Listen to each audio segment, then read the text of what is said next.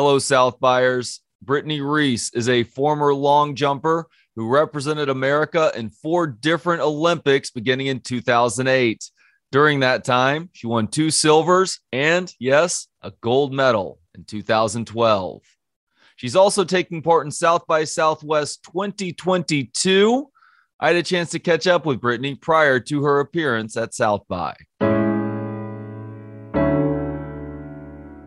Brittany, it's a pleasure getting to speak with you today. Thank you so much for the time. How's your stay in Austin going so far? So far, it's good. We had a dinner last night and got to meet other creators and other people with Triller. So it was a great event last night. I'm enjoying myself so far. Where was dinner? We went to a local, I don't forgot the name of it, but it was really good. Like they served us like entrees of different types of Austin type food. So it was pretty good. Very cool. Is this your first time to the city? Actually, it's my second. I came here for a track meet a couple of years ago, but Texas Relays. Texas Relays, yep, the big one. But other than that, yeah, this is my first time actually going around the city. So you're in town for a couple of different reasons. That includes a panel discussion going on today where you are talking about being a brand ambassador who really isn't compromising who she is as a person. Why is that such an important cause for you?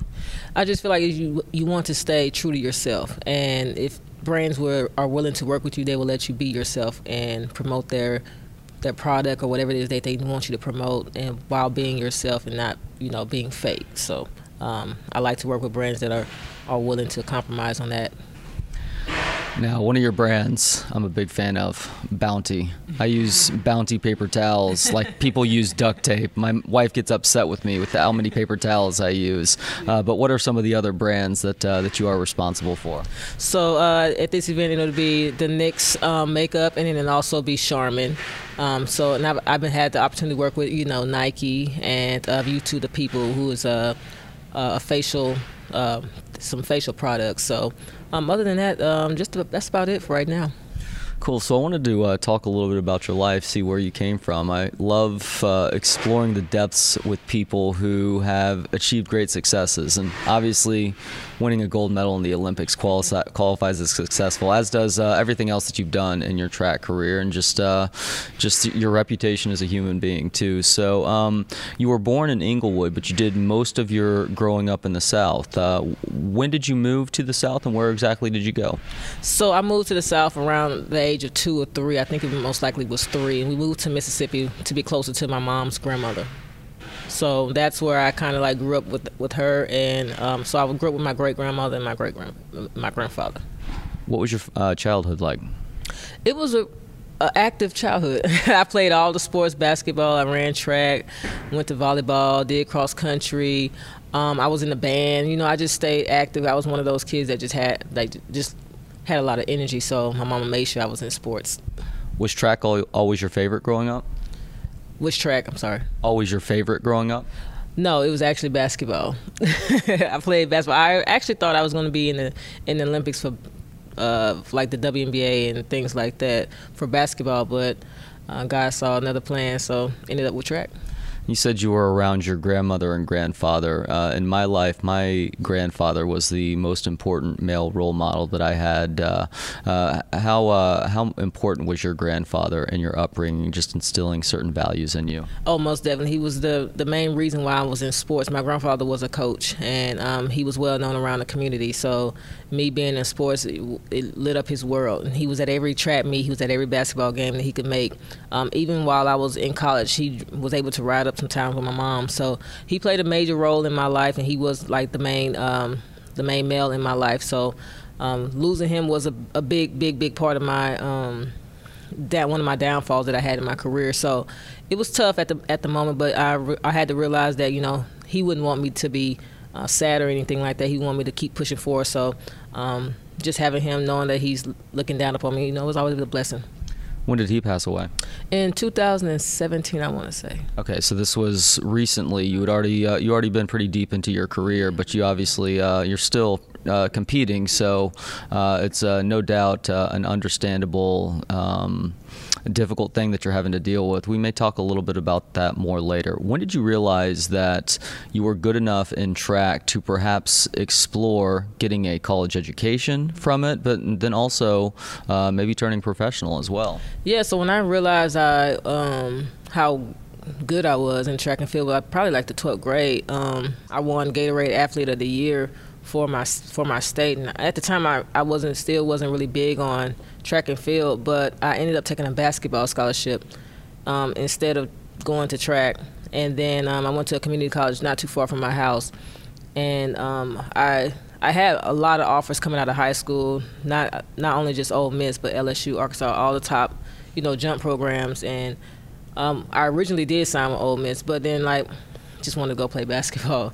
But so a thing happening at basketball at the community college where a bunch of my teammates got in trouble they got caught smoking weed and got kicked off the team.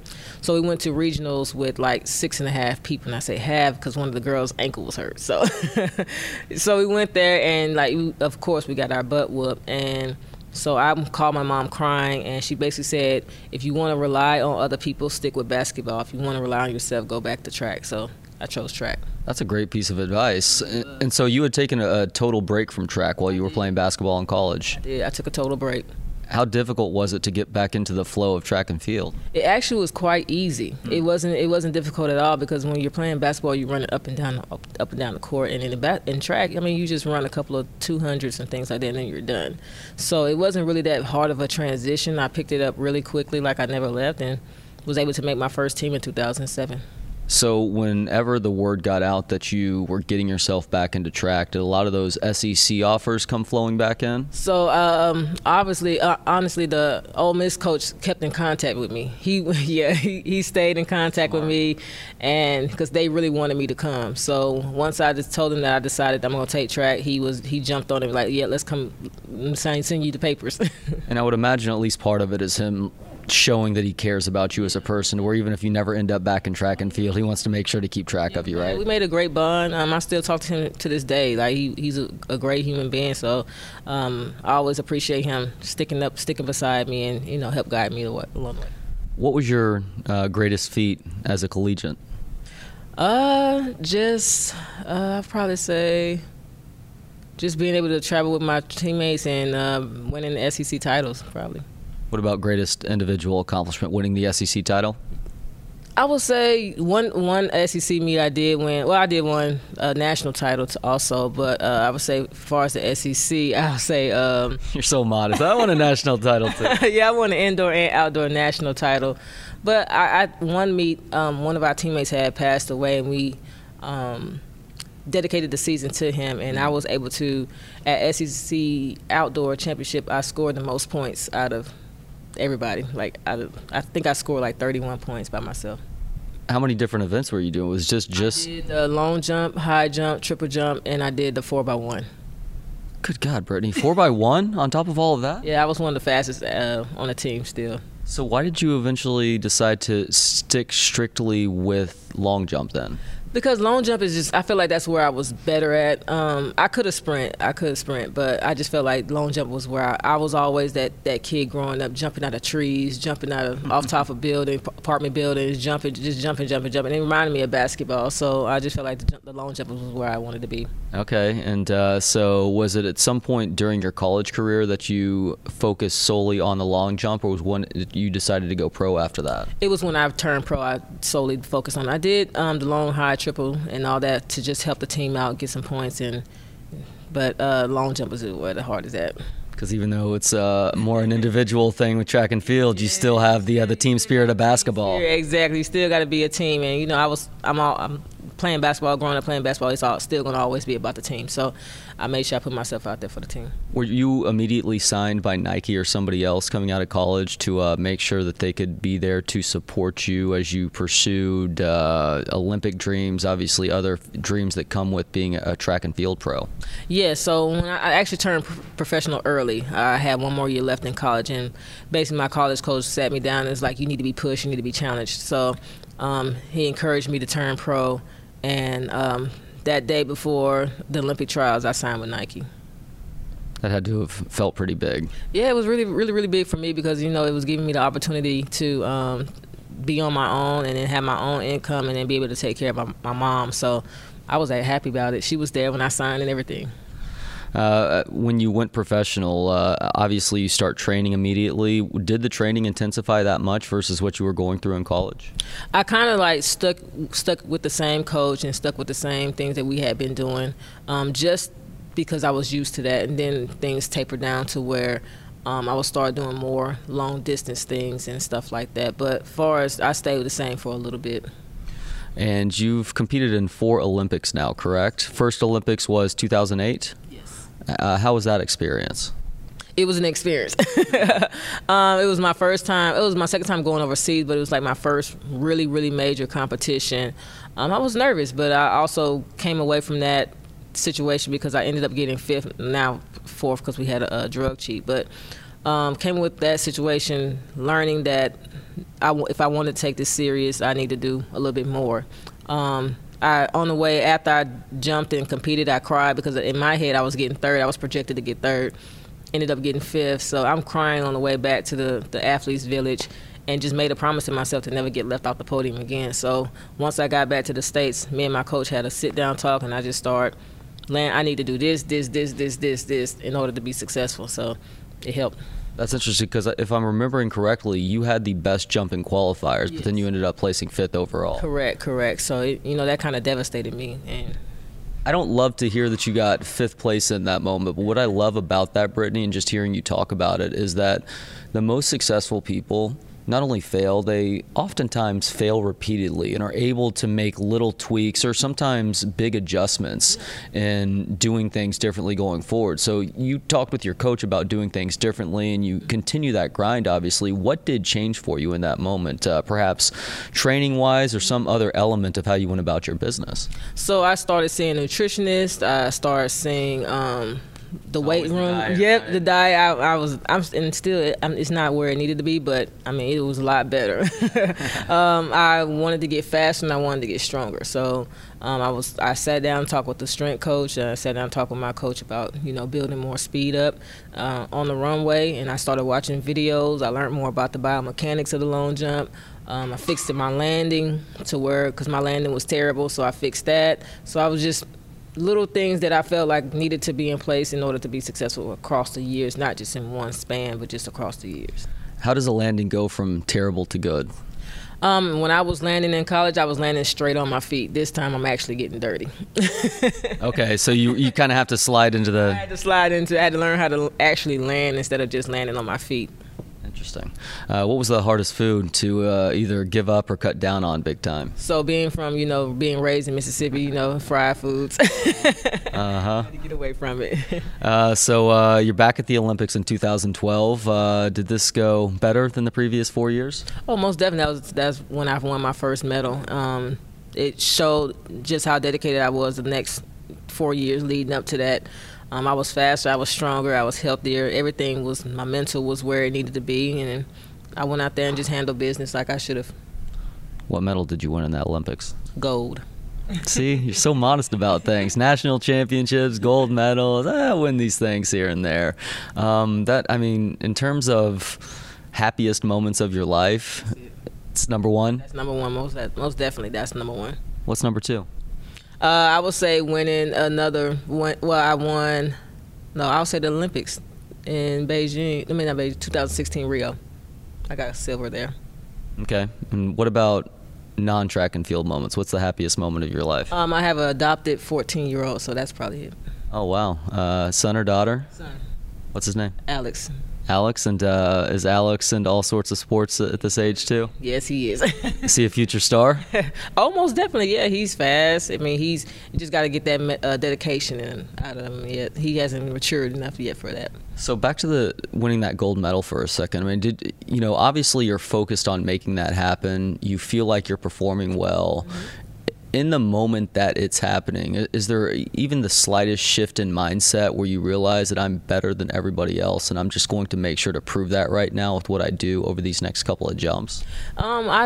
started, having that kind of mindset in 2009. That's when I won my first world championship. So after that, I was like, okay, I'm on a roll. And I just started winning. And the only thing I only had left to win was the Olympics. So in 2012, after I won, I was like, yeah, I'm unstoppable.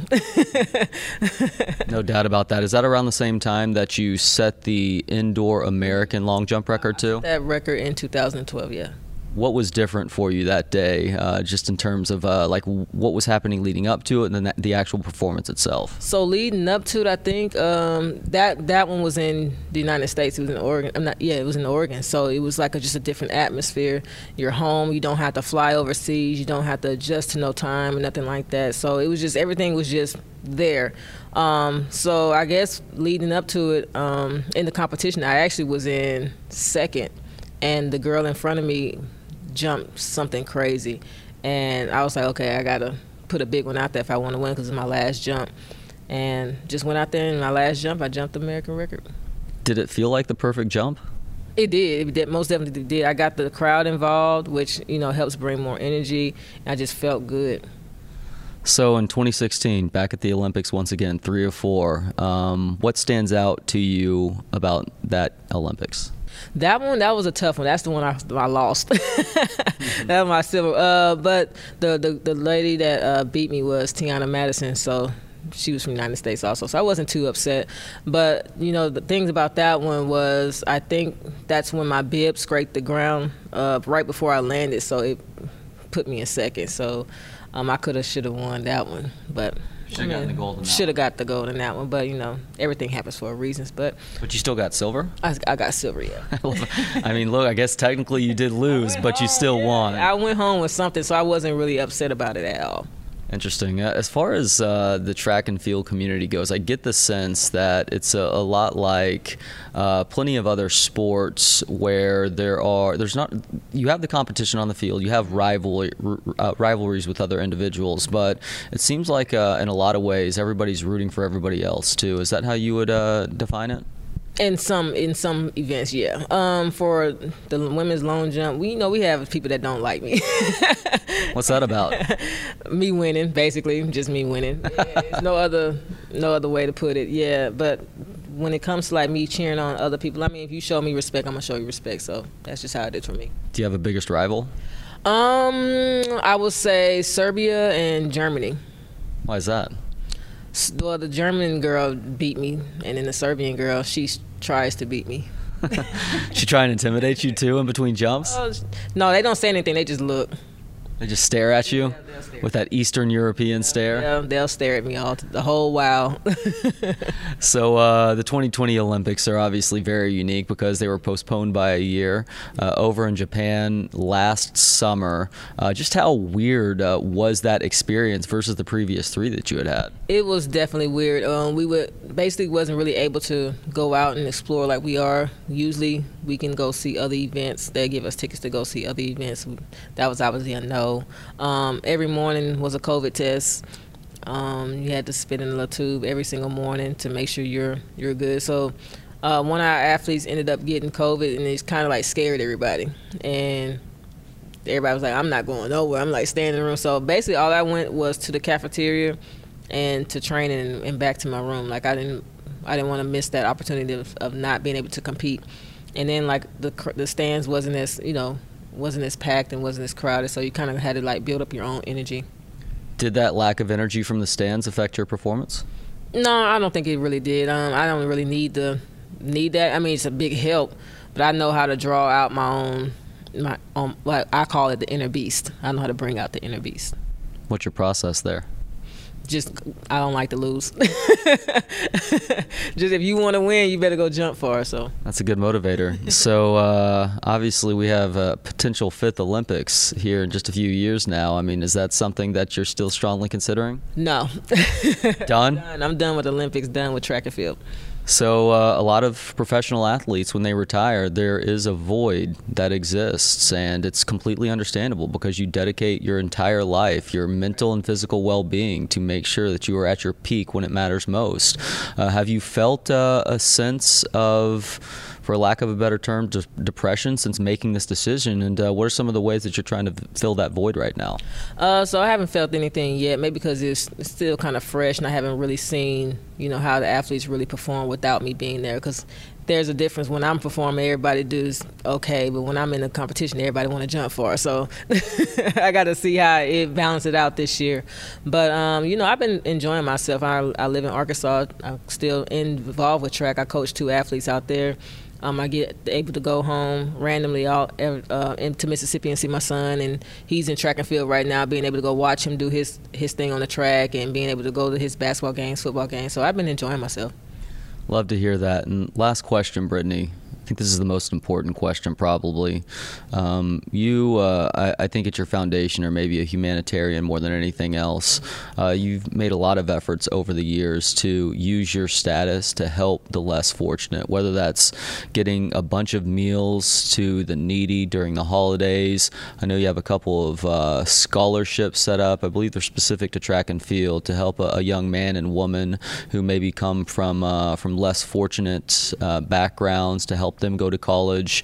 The greatest humanitarians tend to have something in their background that leads them to want to make sure that they're helping others as well. So for you, is there a person or perhaps a moment in your life where it clicked for you?